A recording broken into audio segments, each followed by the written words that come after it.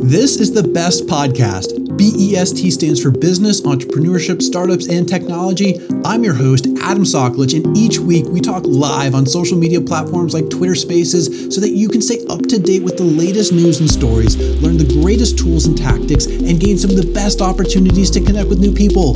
Special guests include top founders, CEOs, and experts. Plus, the audience is always full of fascinating people. Even Elon Musk recently tuned in. All of our conversations are educating, entertaining, and engaging with the mission to help you succeed. So follow us on all your favorite social media platforms, subscribe wherever you listen to podcasts, and of course, tune in live to the BEST podcast. Let's talk soon.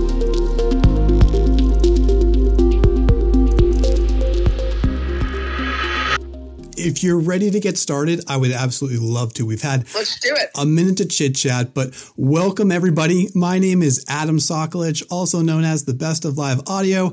And for quite a while, I've been interviewing the most fascinating thinkers, leaders, and doers from around the world. Over a year ago, I started interviewing some of the top TED speakers as well. And Amanda, you were one that I've always wanted to speak with. But it wasn't until just a few weeks ago when I was interviewing an amazing astronaut, Chris Hadfield, did you pop in the room, come up on stage, and have a tremendous conversation. And then just a few weeks later, we're getting back on. So I am absolutely ecstatic to talk with you today. It is such a pleasure to do this. And I'm so excited about this new platform on Twitter because I think audio and live audio it's magic. So I'm psyched. Absolutely, absolutely. And we know you've been on Clubhouse before, but for everyone here on Twitter Spaces, if you don't know Amanda, click on her profile. Yes, you will see she has 1 million followers, and we will dive into your history with Twitter itself. We're going to dive into a lot of things, but you are a rock star. You are a famous TED speaker. You are a best-selling author. You've done quite well for yourself on Patreon, Substack, and of course, like I said, here on Twitter as well. So there's a lot of things that we're going to talk about today. And I think when you and I were talking offline, there's a common thread there that lines up really, really well with something I've been talking about for over a year, and it's storytelling. And you do such a tremendous job, whether it's, again, in that music aspect or your writing and your speaking. So I'd love to dive into each one of those. But let's take a step back for a second. You've been on Twitter since when? I would have to go double check, but I think 2006 or 7. So like one of the originals, if you will. Back in the day. Way back. Yeah, way back.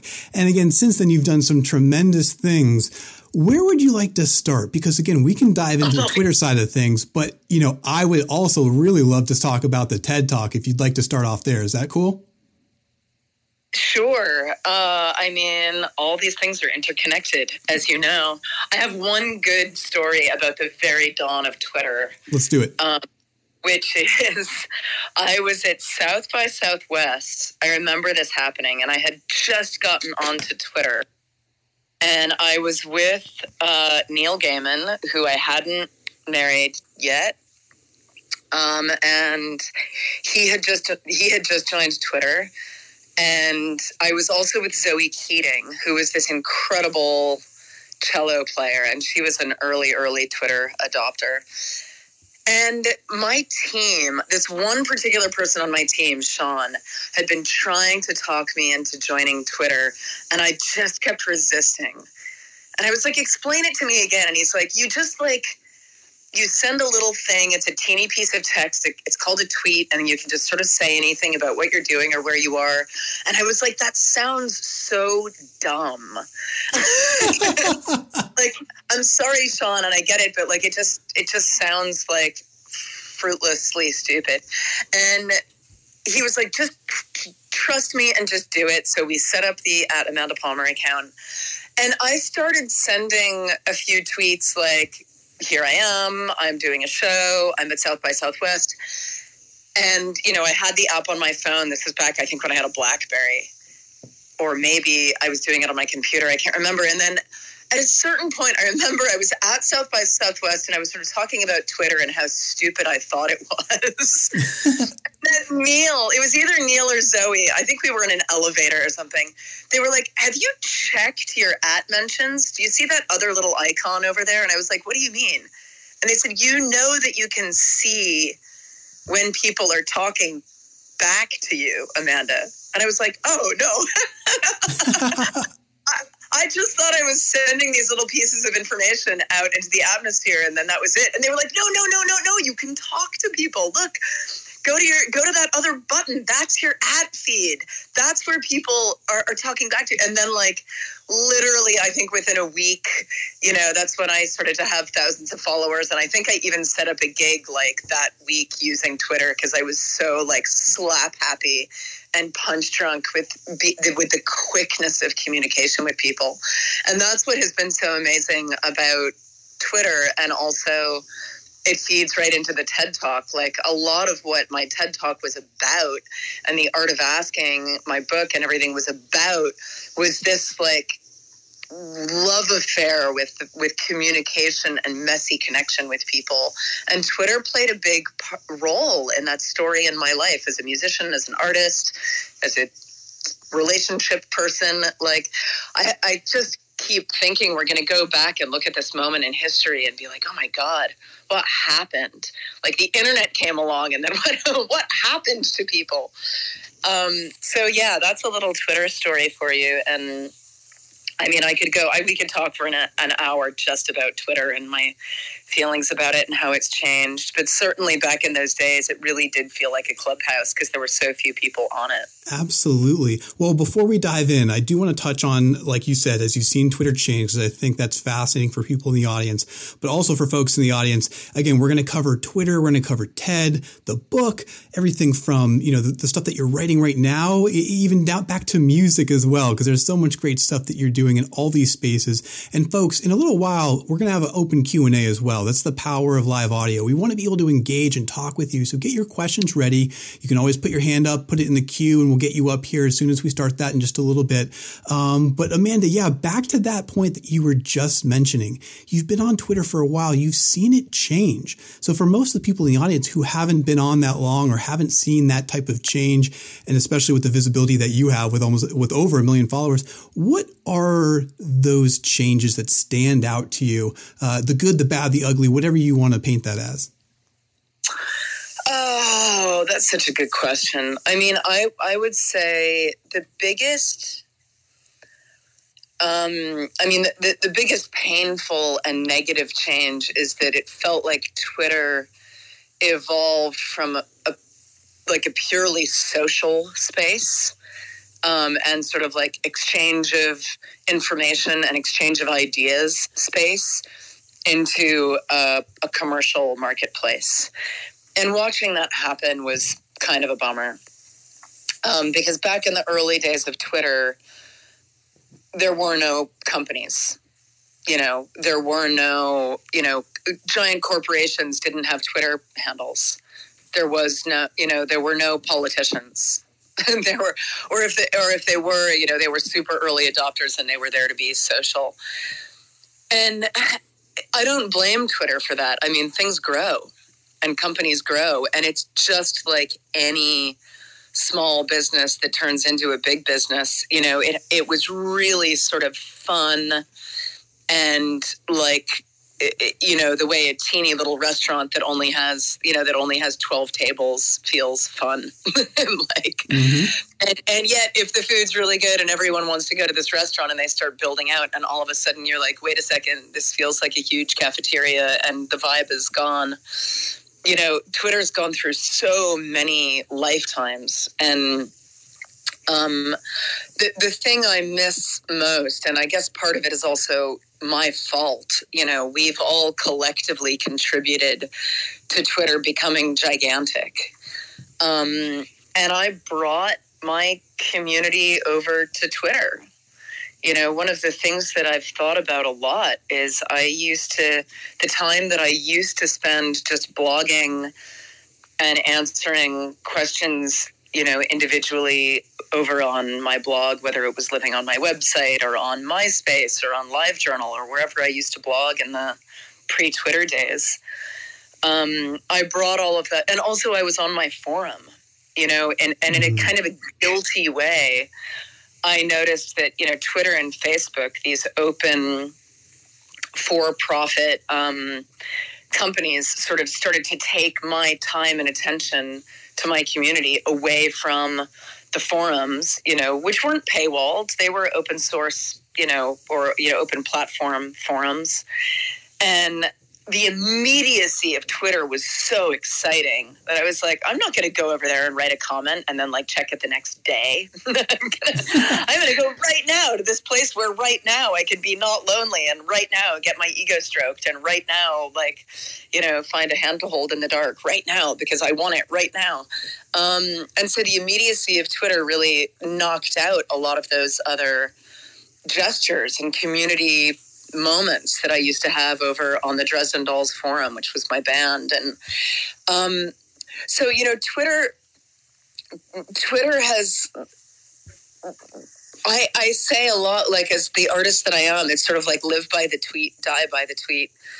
Twitter has contributed to some of the most incredible moments in my career, from, showing up in a city like Sydney and saying, hey, I'm going to perform on the steps of the Opera House in 6 hours. Who wants to come? And then 500 people are there, and just the delight that everyone takes in our ability to do that, and the huge upsides of that. And, and also being at a gig and tweeting.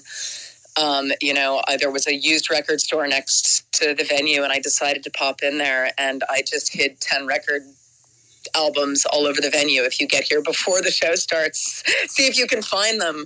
And tweeting out something like that, and just being able to create delight within my community. Yeah. To the flip side of Twitter, which is, I either said something stupid or I did something that people disagreed with, and all of a sudden I thought I was just going to sit down and have breakfast, and instead I'm looking at, a stream of 5,000 people from all over the world who are really angry, right-wing, let's kill Amanda Palmer people, making my day hell, and everything in between.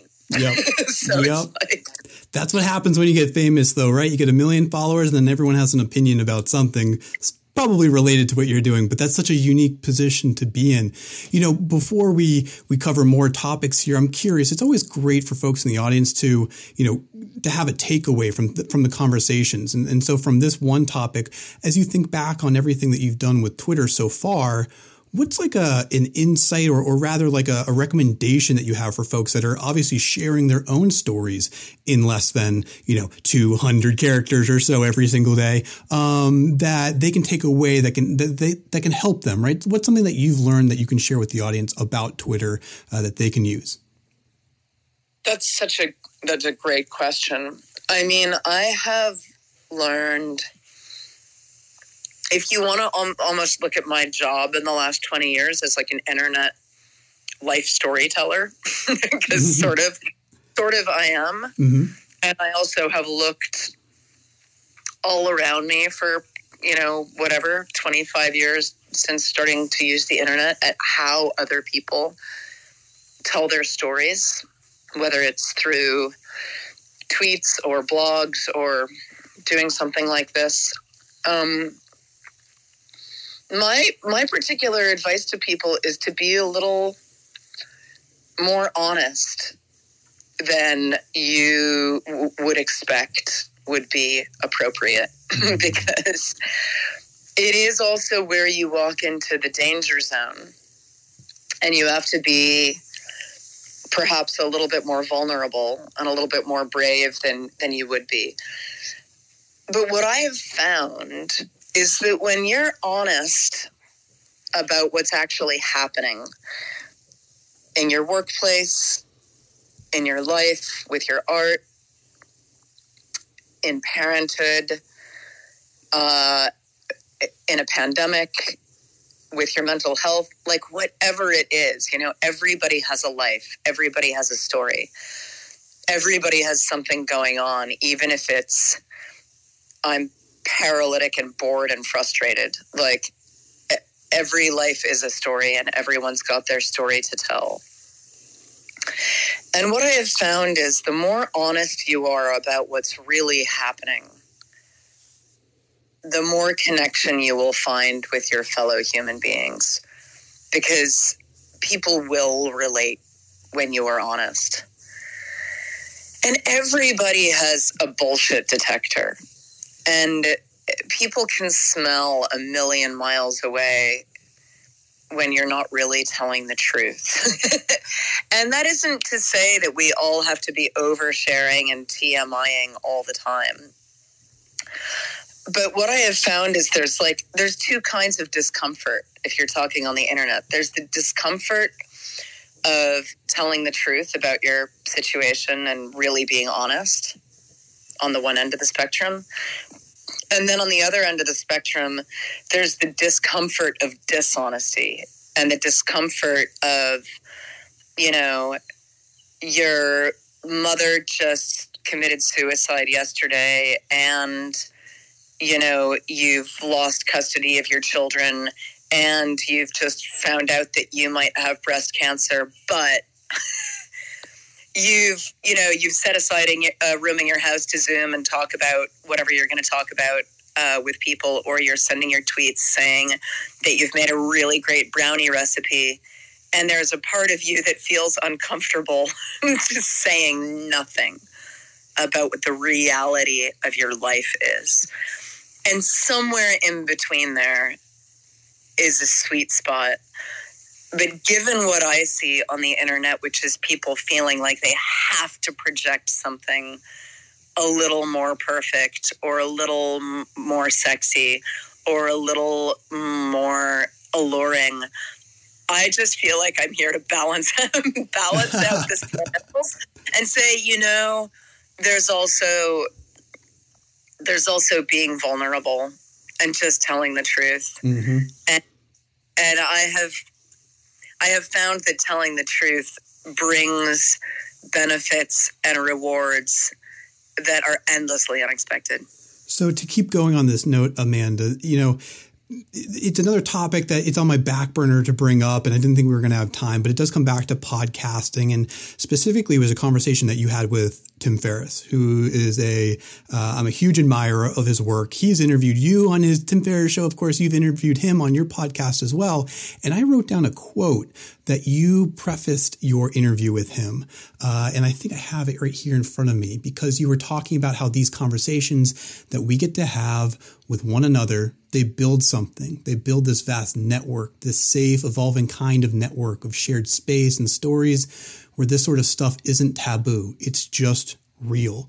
And of course, that led into a very powerful conversation that you had with him, where he was sharing things that you wouldn't have expected, right? That didn't really align with his podcast or things like that. But he started to share and become more honest and more brave and more vulnerable as well. And that was a very powerful conversation. So, I don't know if we want to go down that route. I wasn't necessarily expecting to, but just so that really, really resonated with me, that quote and also that conversation.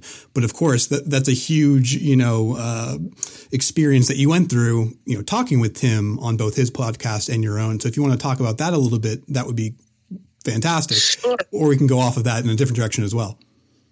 I can talk about anything. Let's touch on that, and then we'll go back to the TED stuff in just a moment. So Tim Ferriss, for people here who don't know him, is a great writer and podcaster, and he's sort of one of those, I want to know everything about everything dudes. And he writes a lot about health and fitness and work practices, and he's the sort of guy that from a distance I really stereotyped as, a dude guy who's really into fitness and podcasting and body hacking. And I really stuck him in a particular box, a good box. I was like, yeah, I like you guys. I know you guys. I've met you all at TED. You're all really fit and happy, and you do all of these things, and then you podcast about them, and you write best-selling books, and your lives look perfect, and fuck you. And I love all you guys. You go write your bestsellers, Tim Ferriss, like men. And of course that is a stereotype, right? And Tim is one of those people who defies stereotypes because he really isn't afraid of veering off road and going into topics and experiments, whether it's the body or work or how we think, how our brains work. And what I've come to understand about humanity is that, and I've just learned this lesson again and again and again and again, is that every time you go to stereotype somebody, you just get bitten in the ass, because everyone really is truly unique. And Tim blew me away about a year ago and change by writing, doing a podcast episode, and writing a piece that was so gobsmackingly vulnerable and honest about how he had been abused sexually as a child. And not only telling the story, but telling the story around the story. What this did to him, how this made him who he was, how he still struggled with the complex PTSD that comes with being sexually abused as a kid. And I was so emotionally impressed, and also just felt so much compassion for him, and was so touched by the fact that this huge, famous, best-selling everything guy who, everyone respects, and he's got this massive podcast with millions of followers and all of this stuff, was still, able and willing to put himself out there when he didn't have to, and be this honest. Mm. And when I see people, my colleagues, other writers, other podcasters, other people on Twitter, people posting on Instagram stories, wherever they are, every time I see someone do that, every time I see someone take a deep breath and say, this is really hard for me, but I'm going to tell you this story, I'm inspired to be more honest with my internet community. And I feel like the beautiful thing about culture and art and storytelling, and on and off the internet, but especially if we're talking about the internet, on the internet, is this is a giant circle. And you never really know, if you're writing a tweet or a Facebook post about a difficult experience or about your emotions, you've got to bear in mind two things. You're doing it for you. You don't want to feel alone. You want to feel seen and heard and recognized by your friends, your family, your coworkers, your fellow humanity.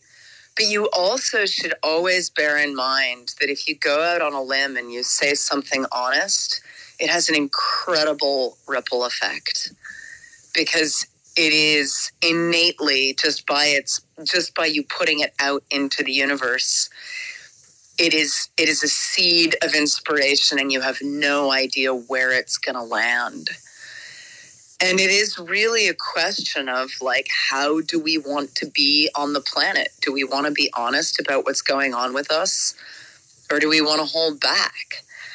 And so every time you say something a little more honest or a little more vulnerable, whether it's in a tweet or whether you're even talking about your work, but talking about how some of it's imperfect or whatever, you've also got to bear in mind that you're setting the standard of culture by saying what you're saying. You're also making a statement that this is an okay thing to do, and people are watching. The end. Ooh. Well, why I love this, Amanda, it was actually, to circle back to the topic of TED and TED speaking. When I started that series back last spring, so coming up on almost a year, my first interview was with the incredible Amy Cuddy, excuse me. And yeah. And Amy, and she is one of the, of course, most popular TED speakers of all time. I think she has over 60 million. I think she's ranked in the top 2 or 3, but she was the first person I interviewed. And it was a great conversation, but I could tell as it went on, it became more emotional. She became more, she shared more about her experience after giving the TED Talk. And I felt a different level of vulnerability and emotion through this audio storytelling, if you will, that I had never experienced before. And wow, it was really incredible. But let's also continue on that note, because I know you know Amy, and I know we want to talk about TED, because that is another tremendous aspect of something that really helped, share your story. And it's called The Art of Asking. So if you've checked it out already, fantastic. It has over like 12 million views or something like that. But if you haven't, go check it out. It is really, really powerful. And so what I'd love to do for the next few minutes, Amanda, is talk about your experience with your TED Talk. When I've interviewed folks before, I love to touch on the before, the during, the after. So think of storytelling. What's something that you did to prepare, or what was it like a moment on stage? And of course, what value has it given you afterwards? So let's start with the before. How did you get connected with TED? Let's start there. How did you approach them? Did they approach you? Tell us about that. Well, I knew TED Talks just from seeing them on the internet. I didn't know that there was a whole TED culture, and I didn't even really clock that there was like one big TED conference that happened and there were a bunch of talks all at one time. I just knew that like people did TED Talks and they wound up on my computer screen and I watched them and they looked real fancy. That's all I knew. And after I went through my experience with Kickstarter, which was an incredibly complicated experience, it was really thrilling, groundbreaking, record-breaking, exciting, and also really horrific, punishing, and awful, all at the same time. Wow! All in 1 year. And I came out of that sort of like meat grinder of my record-breaking crowdfunding year, really war-torn, like battered and bruised and confused and lost and hurt and exhausted. But also, I felt like I had learned something really strange and unique about what was happening with human beings and their broken relationship with asking. And it really sort of like composted down after a year and a half of touring the globe and talking with journalists all over the world and people in the music industry all over the world and going to conferences and also having to confront my built-in assumptions that I sort of thought everyone else was walking around with, only to understand that my worldview was not actually shared by a lot of people.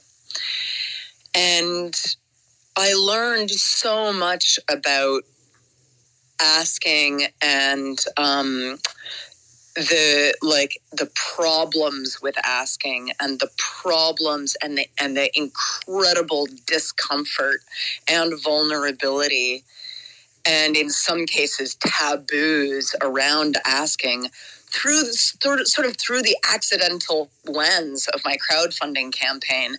But it ripped the carpet up on all of this hidden stuff that I hadn't really looked at before, which was people have a hard time with asking, period, with doing it themselves, with being comfortable with people near them doing it, even with being asked.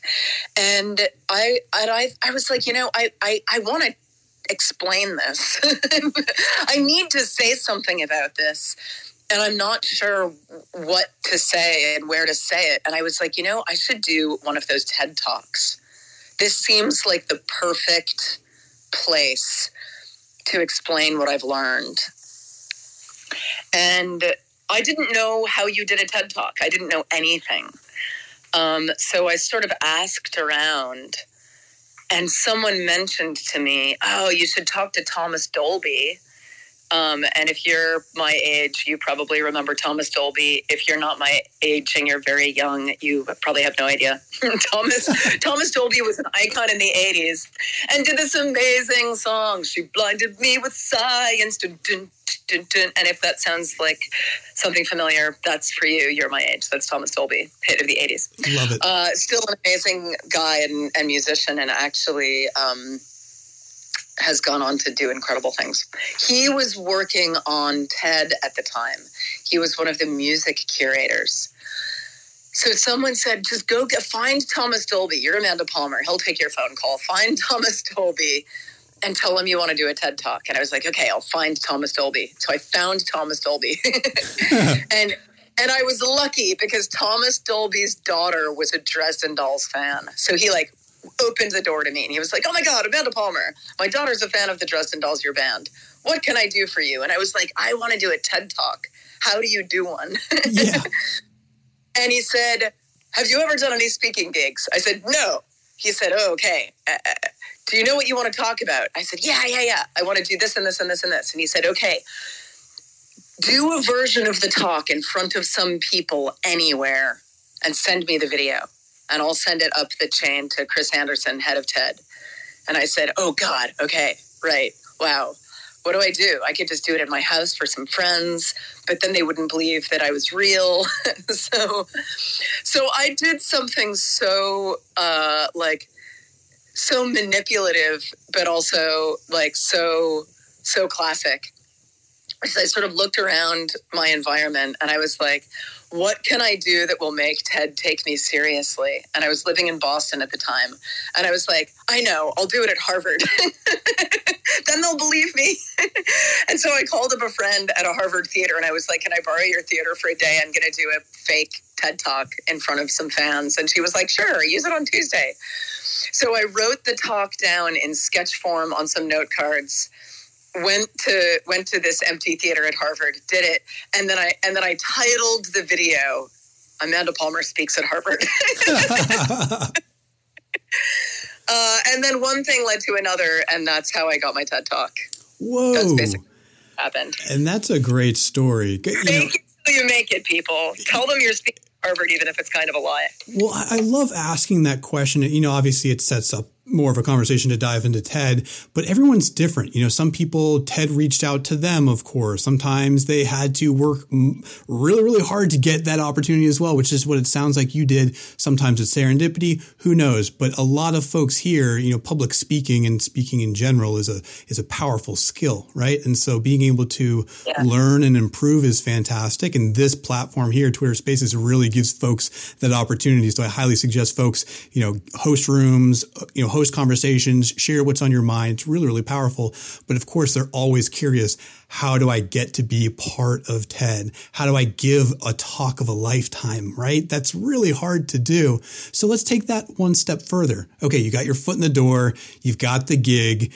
You're preparing to kind of get up on stage. Let's talk about getting on stage for you. Is there a moment when you were standing on that red circle that stands out to you, that brought some emotion to you when you were up on stage and that you vividly remember? Oh, yeah. Actually, there is. For people listening who haven't seen my TED Talk, it basically, I talk about being a street performer and then how that informed my crowdfunding campaign and my relationship with asking. And then also, how I used to couch surf a lot when I was, in my mid-20s and just starting in a band and stuff. And this sort of radical trust I had in everybody. And also my shamelessness around asking for anything. Can I sleep at I know I just met you, but can I sleep in your house? And one of the things that really, really, really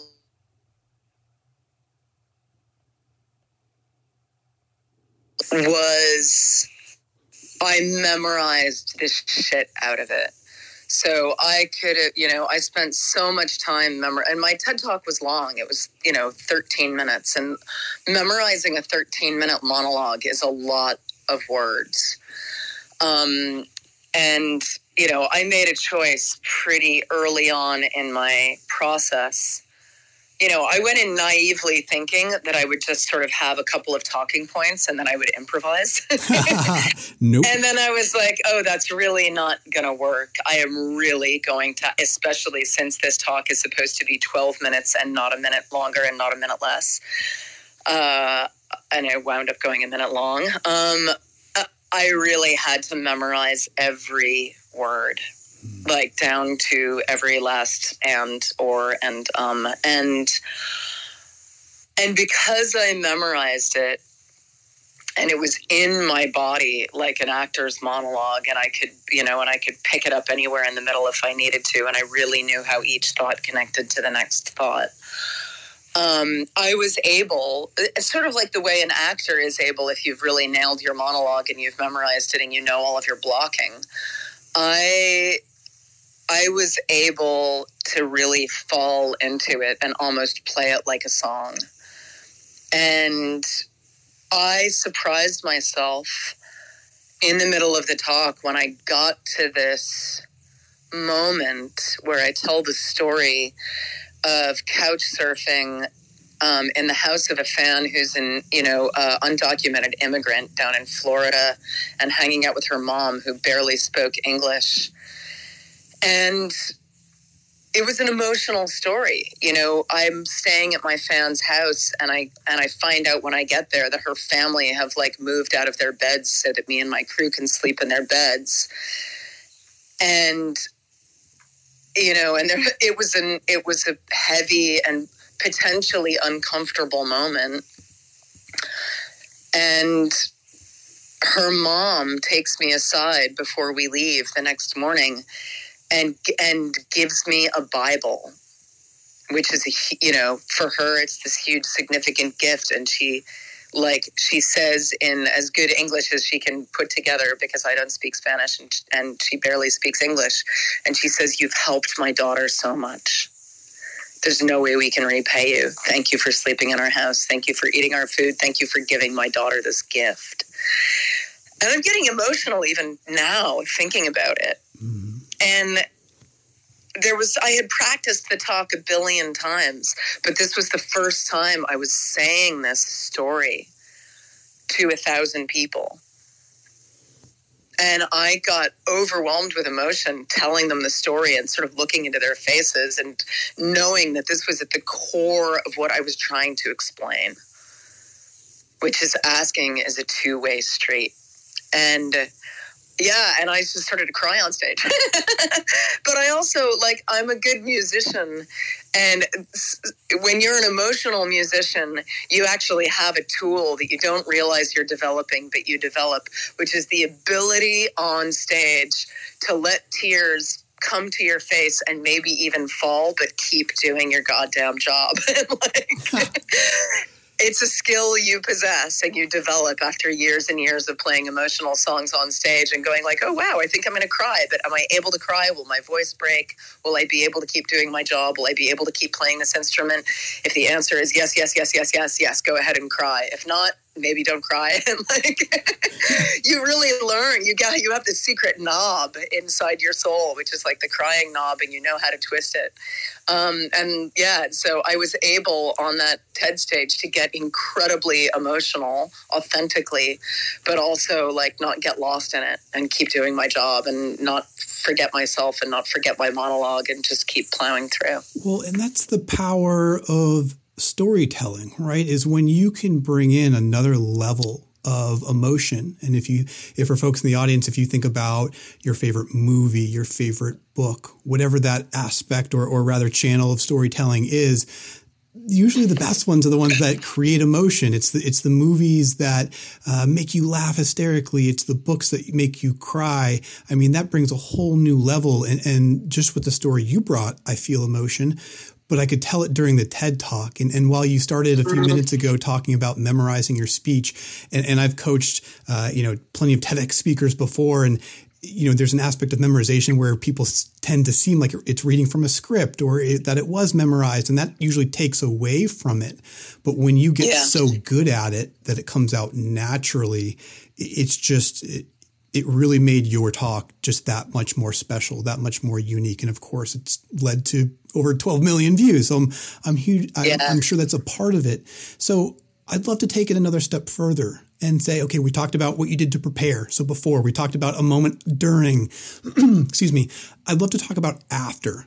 What value has it given to you since then? And of course, this probably will lead into the book next, but answer that. The value coming from the TED Talk, where did it take you afterwards? Well, the biggest, I would say there are two big things. One would be a little bit more obvious in public. One a little bit more sort of subtle and personal.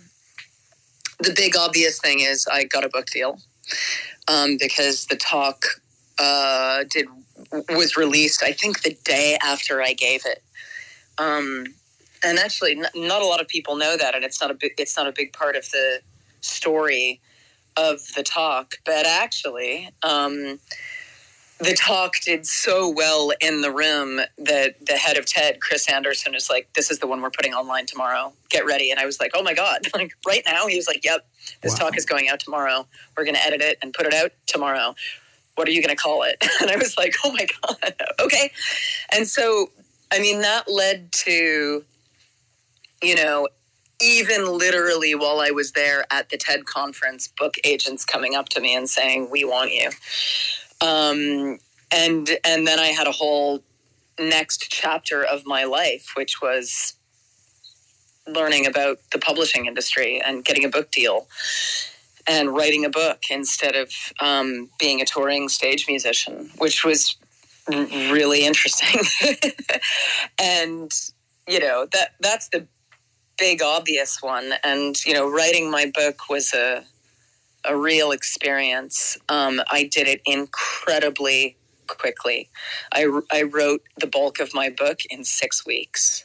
Whoa. And paint a picture for folks. Is that, I mean, you're saying it's fast. I'm sure a lot of folks in the audience aren't necessarily writers and authors. What would, like, how long does it take Neil to write a book? I have no idea. 10 years. Well, Neil writes, so we're talking about Neil Gaiman, daddy of my baby. He writes fiction. I think fiction is different. I was really more just laying down what happened, which is a very different kind of writing. I think if Neil needed to tell a dispassionate story about, Neil, tell us, whatever. Tell us about your personal comic book collection. Like, I think he could probably sit down and bang out a 50,000 word book in a month if he had a gun to his head and he had to. I think if you said, "Neil, you need to create 3 new realities and a cast of 40 characters, and by the way, we need that book next month," I'm not sure he could do it. So, it's a very different kind of writing. Sure. And I was just curious to see, like, how, again, what is an average length? Because you were starting to talk like you did it fast, 6 weeks, and I have no concept if that's fast or slow. And I was just curious to kind of get that perspective before you keep going on. Yeah, it's really, really fast. And I did nothing else. I left America. I rented myself an apartment in Melbourne, Australia. I didn't have a kid. I turned everything off and I just got up in the morning, went to yoga, drank 2 coffees, and just sat down and wrote sometimes 5, 6, 7,000 words a day, which is a lot. And I just did that nonstop for 5 or 6 weeks every day, 6, 7 days a week. Because the publisher put me on a punishing timeline, number one. But also I accepted the punishing timeline because I thought,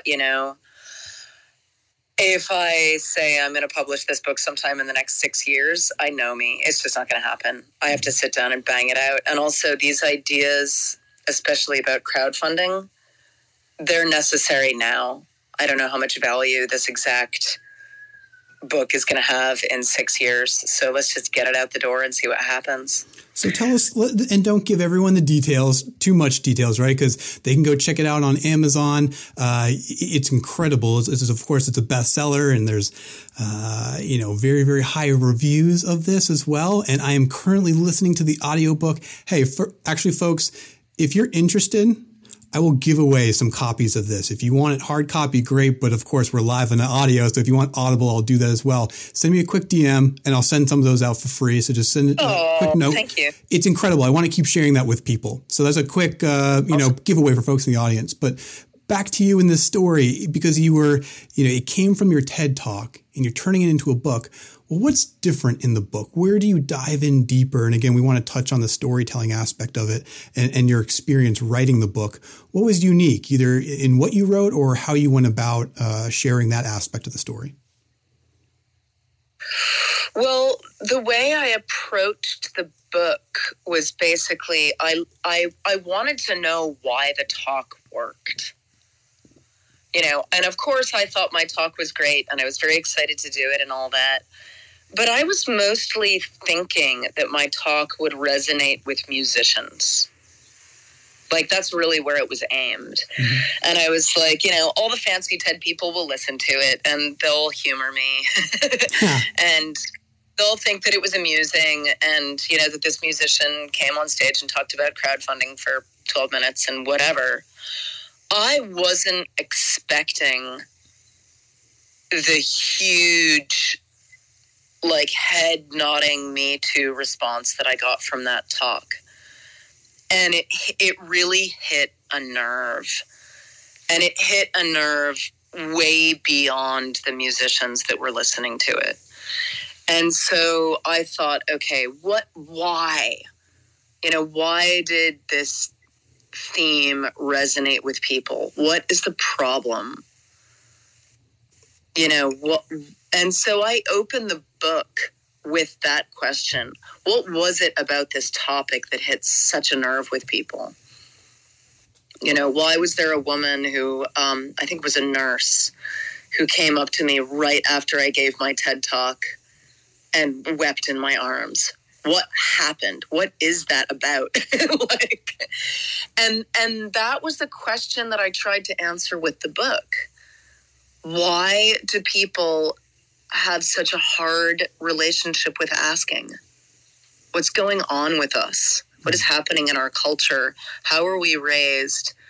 What's going on in our, in our mental closets that is stopping us from authentically, vulnerably, genuinely just asking for what we need when we need it? What's happening? And that was the starting point of the book. And so I decided to sort of explode each moment of the TED Talk and basically extrapolate. I go deep into my story about the music industry. There's a big, long chapter about my experience as a street performer and what it taught me. And what it taught me about strength and vulnerability and what happens when you really put yourself out there, literally on the street as strangers pass by. And I also added an element into the book because it was happening in my life as I was writing the book about my best friend, Anthony, who was dying of cancer as I was writing.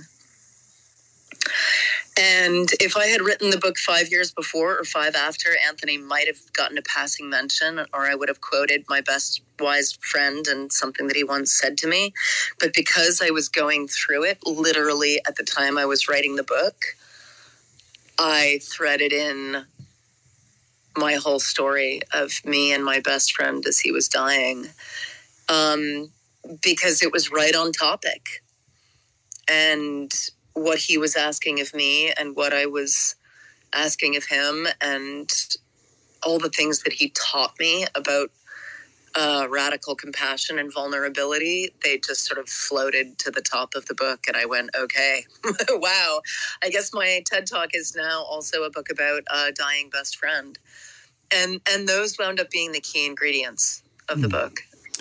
And I'd be curious because, of course, you're still writing and you've just launched a tremendous Substack, that I hope people will check out. So go do that. But in just a second, you must have learned something from this experience of writing such a tremendous novel that now sticks with you. What is that thing that you learned that now that you're still utilizing that skill set or whatever it might have been? Oh, you mean like things that I delivered in the book themselves that wound up teaching me? Is that sort of what you mean? Yeah, and actually, when you go through the process of writing that novel, which is new, right? That's a new experience for a lot of people, but that's really stuck with you, and that you're harnessing, that you're valuing, and that you're continuing to utilize today as you write more for Substack and beyond. Well, I mean, one of the things that I did when I was writing is I did go to Twitter a lot. And one of the things that I liked least about writing a book was that it was lonely. Mm. And I hate being lonely. And it's a really lonely job. Sitting in a room behind a laptop every day and expressing yourself through words, through your fingers onto a screen, especially knowing that you're not going to have the instant gratification of posting it at the end of the day and seeing comments, is really lonely. And for someone like me who's a stage performer and, a blogger and a tweeter and in constant contact with, the conversation with humanity, I found that an incredible struggle. And one of the ways I ameliorated it was at least a couple times a day, I would go to Twitter and say, I can't look this up on the internet. I need a word that basically means, like the whatever, like it's the feeling of being betrayed, but like beyond that, like what's a word for that?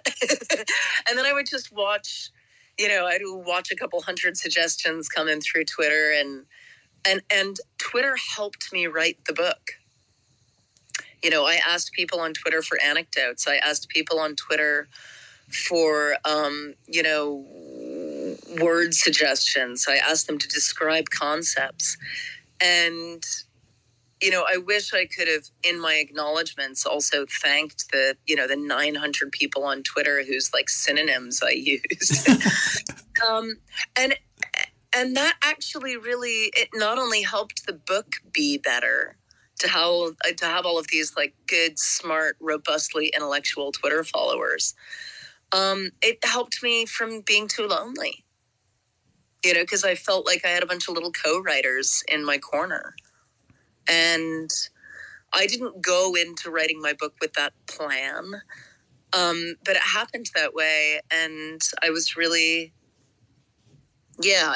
like surprised by how much I needed a little, peanut gallery and support crew in the form of whoever happened to be on Twitter at the time.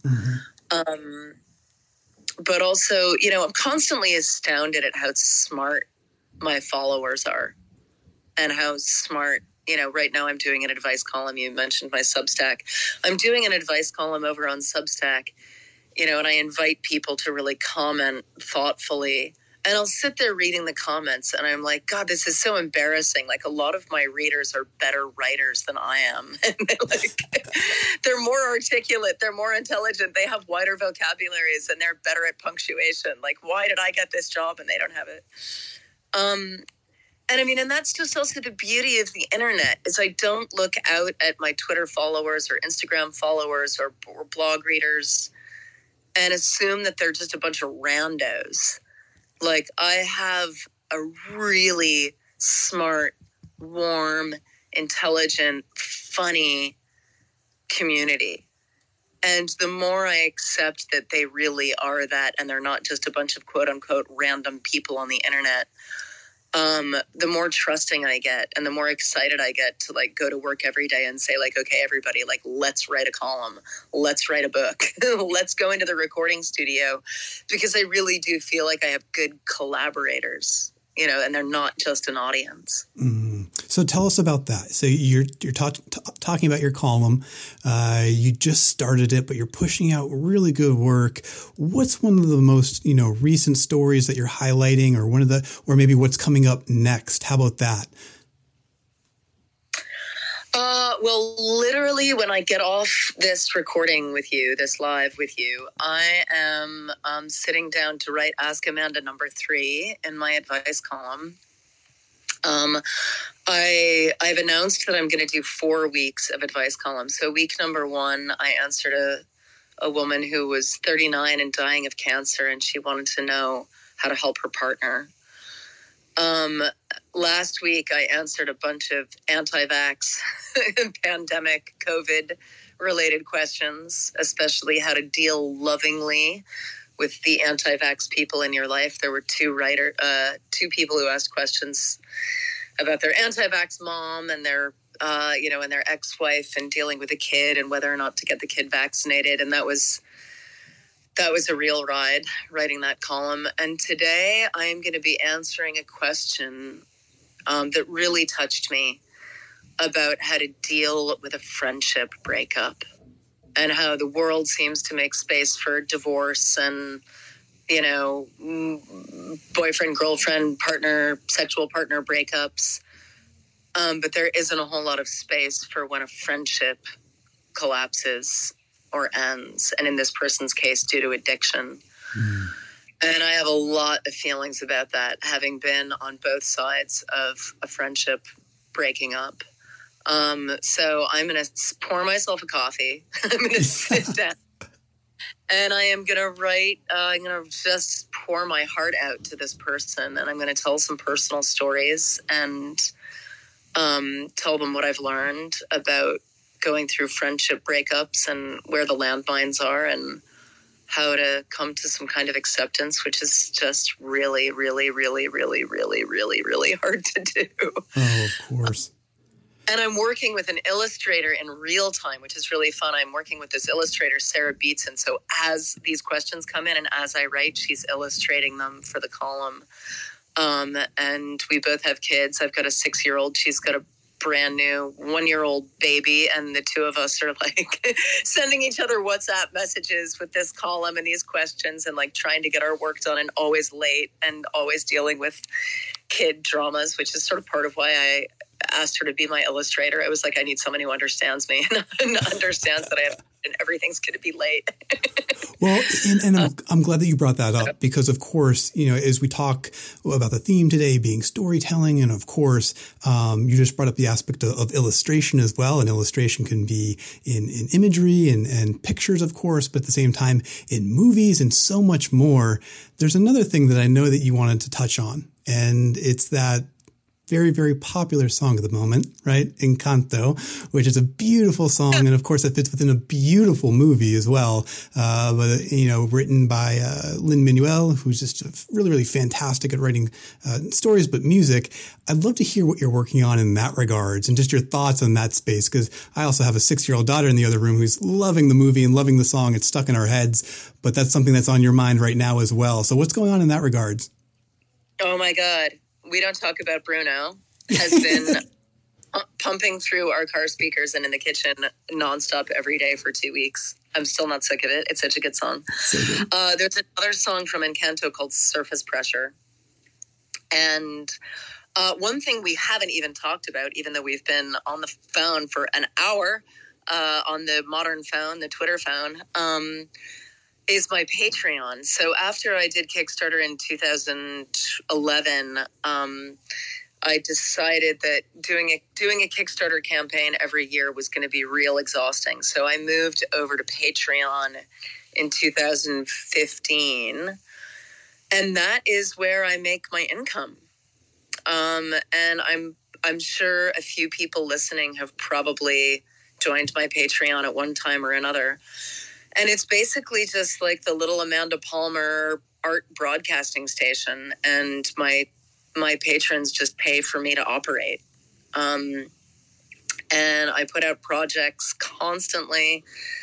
You know, sometimes it's a full album, and sometimes it's a video and a giant expensive project, and sometimes it's just an essay or a poem that I spend a really long time working on, or an experimental, you know, animation project or whatever. I've done everything under the sun. I think at this point I have put out almost 200 projects, including podcasts and you name it. And one of the things that I've been doing lately, because I have such an unpredictable schedule because of COVID, is I've just been hopping into the recording studio, webcasting live to my Patreons while I work. And sometimes we make the project up in the moment. And a couple weeks ago, I took cover requests and I just banged out a Depeche Mode song live in the studio while everyone watched.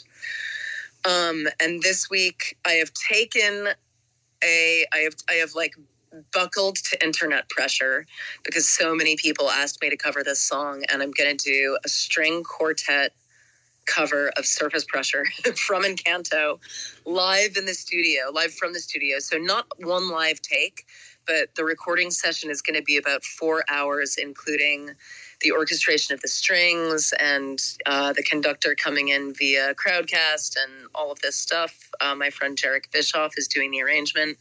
So my patrons are going to be able to tune in and watch me record a song from A to Z, like tuning up the string quartet, working through the arrangement, recording it, doing overdubs, putting the piano on, getting in the vocal booth, warming up my voice, doing the vocal, doing as many takes as I need to until I get it right. And they're going to get to watch that entire process.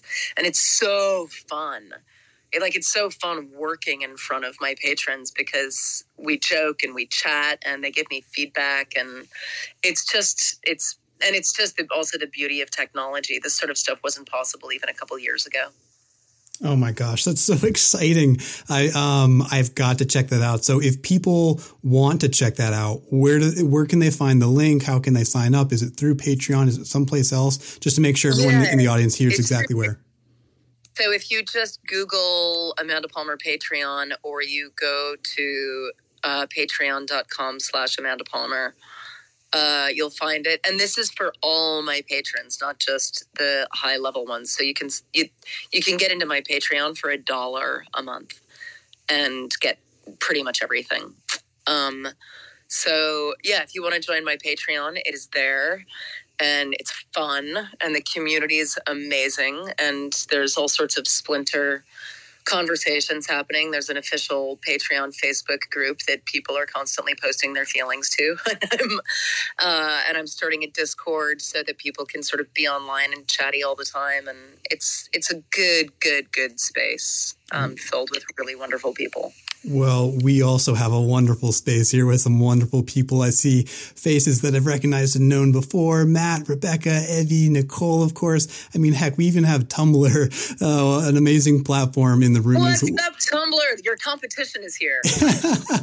And they have a birthday coming up this Friday. I'll do a quick plug for them, by the way. They're hosting a Twitter Spaces here as well. And so go check out their profile. Go check out what they're doing. They're doing great stuff as well. Happy early birthday to you, Tumblr.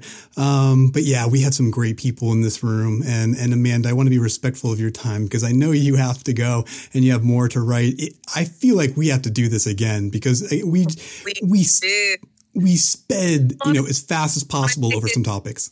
Do you want to take, we did promise people they could ask questions. Should we just do a couple super quickies? Yeah. So for folks in the audience, go ahead, raise your hand. We'd love to bring you up. If you have a question for Amanda about the things that we've talked so far or beyond, get your hands in there and we will bring you up as fast as possible. But again, we've touched on everything. I always love to do a quick recap, right? So just the things that we touched on, because today we did jump around from as many conversations as possible. We touched on your experience using Twitter and just being more honest, being more more brave, being more vulnerable. We touched on the conversation that you've had with Tim Ferriss as well, that just really duplicates that thought as well about being vulnerable and sharing what's on your mind. Everything that you did to prepare for your TED Talk and the memorization, but also sharing the emotions that you felt that made it real. And then that turned into your book, which is fantastic. For folks in the audience, if you're going to go check that out, please do on Amazon. And you can also send me a message and I will give away some of those for free. And then just the writing that you're doing on Substack and your platform with Patreon as well. So there's so much great stuff there. And so, yes, let's bring some folks up real quick. We're going to go to Joey first. Joey, welcome. Joey Vagabond, what's on your mind today? And Joey, you have a mute on, so just unmute real quick and we'll get to your question. Oh, there we go. I'm sorry. No, you're good. What's on your mind? Quick question. I got into Amanda's music when she was in the Grand Theft Orchestra. I was wondering if that's ever going to come back, because it was one of the best albums of my life ever. Oh. That's a great question. So the Grand Theft Orchestra was three people. It was a small orchestra, but also we brought in a lot of friends every city we went to, which was a big part of the story of that tour. So the Grand Theft Orchestra at its core was Jarek Bischoff on bass, who is not coincidentally, the arranger for the Encanto song I'm doing next week, because he's also a really wonderful composer and arranger. And then Chad Rains was on guitar and Michael McQuilkin was on drums. And we kind of came together in this one magical moment, made this record together, went on a tour, and then we all kind of exploded off in our different directions. Michael went off to do theater in New York. Jarek moved to LA and is working on composing for film and theater. And Chad went into also other theater production stuff. I don't know if we're ever going to reunite and tour again or record again, but God, I would be really happy if the stars lined up and we could do a Grand Theft reunion. But it was one of those things where like everything just happened to line up magically, and those four people managed to be in the same place at the same time. And I'm glad you loved us. We loved you. Thank you so much. Y'all have a great day. And thank you Thanks, as well. Zoe. Yeah, we're going to take one more. We only have so much time, and I want to make sure that we get some in. So, Angel, thank you for being so patient. Welcome to the stage. What's on your mind? Hi. I was going to ask Amanda if you could write another book without considering the logistics of it, how would you deviate from the art of asking, and what aspects of that ongoing conversation would you include? Oh my God, that's a great question. Hi, Angel. So I actually know Angel. Angel is one of my favorite patrons, and she's a great poet. And I see her a lot when we webcast and do patron projects, and I love her deeply. I have actually had a book brewing in the corners of my brain for the last 4 or 5 years, and it's actually a book kind of on theme with the advice column that I'm going to run today. And it's about the emotional tools you need to deal with hatred, ghosting, and cancellation.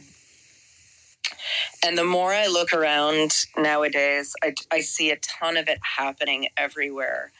And I get a lot of phone calls from people who have been canceled on the internet, are getting piled on Facebook. They're getting excommunicated from their families. Whatever is happening, it's happening. And as far as I know, there aren't that many good survival handbooks for how to deal with this stuff. Like literally, how do you sleep when a group of people or a person is saying, I hate you and I don't want to talk to you again, and fuck you and the horse you rode in on. And like, there's a lot to say about cancel culture, and there's a lot to say about the politics of relationships, but this wouldn't be a book so much about that as it would be a direct handbook about how to take care of yourself and what to do and not do when that is coming right at your face. And the more I don't want to write this book, the more I think I should write it. Because I'm in a unique position to write this book, having been on the receiving end of a lot of people's hatred. And I've talked to lots of people in the TED community and in my community and in the music community who look at me and say, Amanda, what do I do? How do I deal with this? You must know how to deal with this. People hate you. And I'm like, well, thank you. Yes, that's true. And also, I actually, having had this conversation for 20 years now, I actually think I do have some helpful things to say. And maybe instead of saying them over and over and over again on my blog or over the phone to friends in the middle of the night who are contemplating suicide, maybe I should put it down in a book. Wow. Well, Angel, thank you so much for your question. And Amanda, what a great answer. Again, I want to be respectful of your time. And I know we planned for at max an hour. We've already run long and there's a full queue of people. Of your time too. You might have to go. Yeah, well, I think what this says, Amanda, is people want more. We got to do this again. And I'm sure there's more conversations, more topics, more people that we can get involved as well. I mean, this is going to be really, really fantastic. So what do you say? Can we do it again sometime? Yes. Let's do it again. And let's do it again and start with questions. Because I'm looking down the list and there's so many like delicious conversations in this. And all I want to do is stay online for the next 2 hours and bring everybody up on stage. So let's definitely do it again. That's what we'll do. We'll schedule 3 hours of time instead of just one.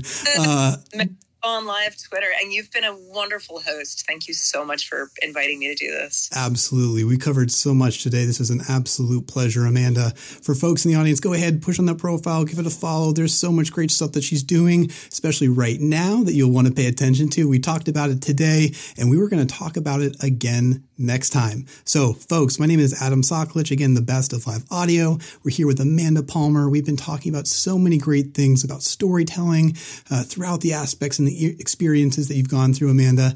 I really appreciate your time today, and I appreciate everyone in the audience as well. You'll be able to play the recording right after this, and who knows, maybe I'll turn it into my own podcast or something like that as well. But more shows coming up soon.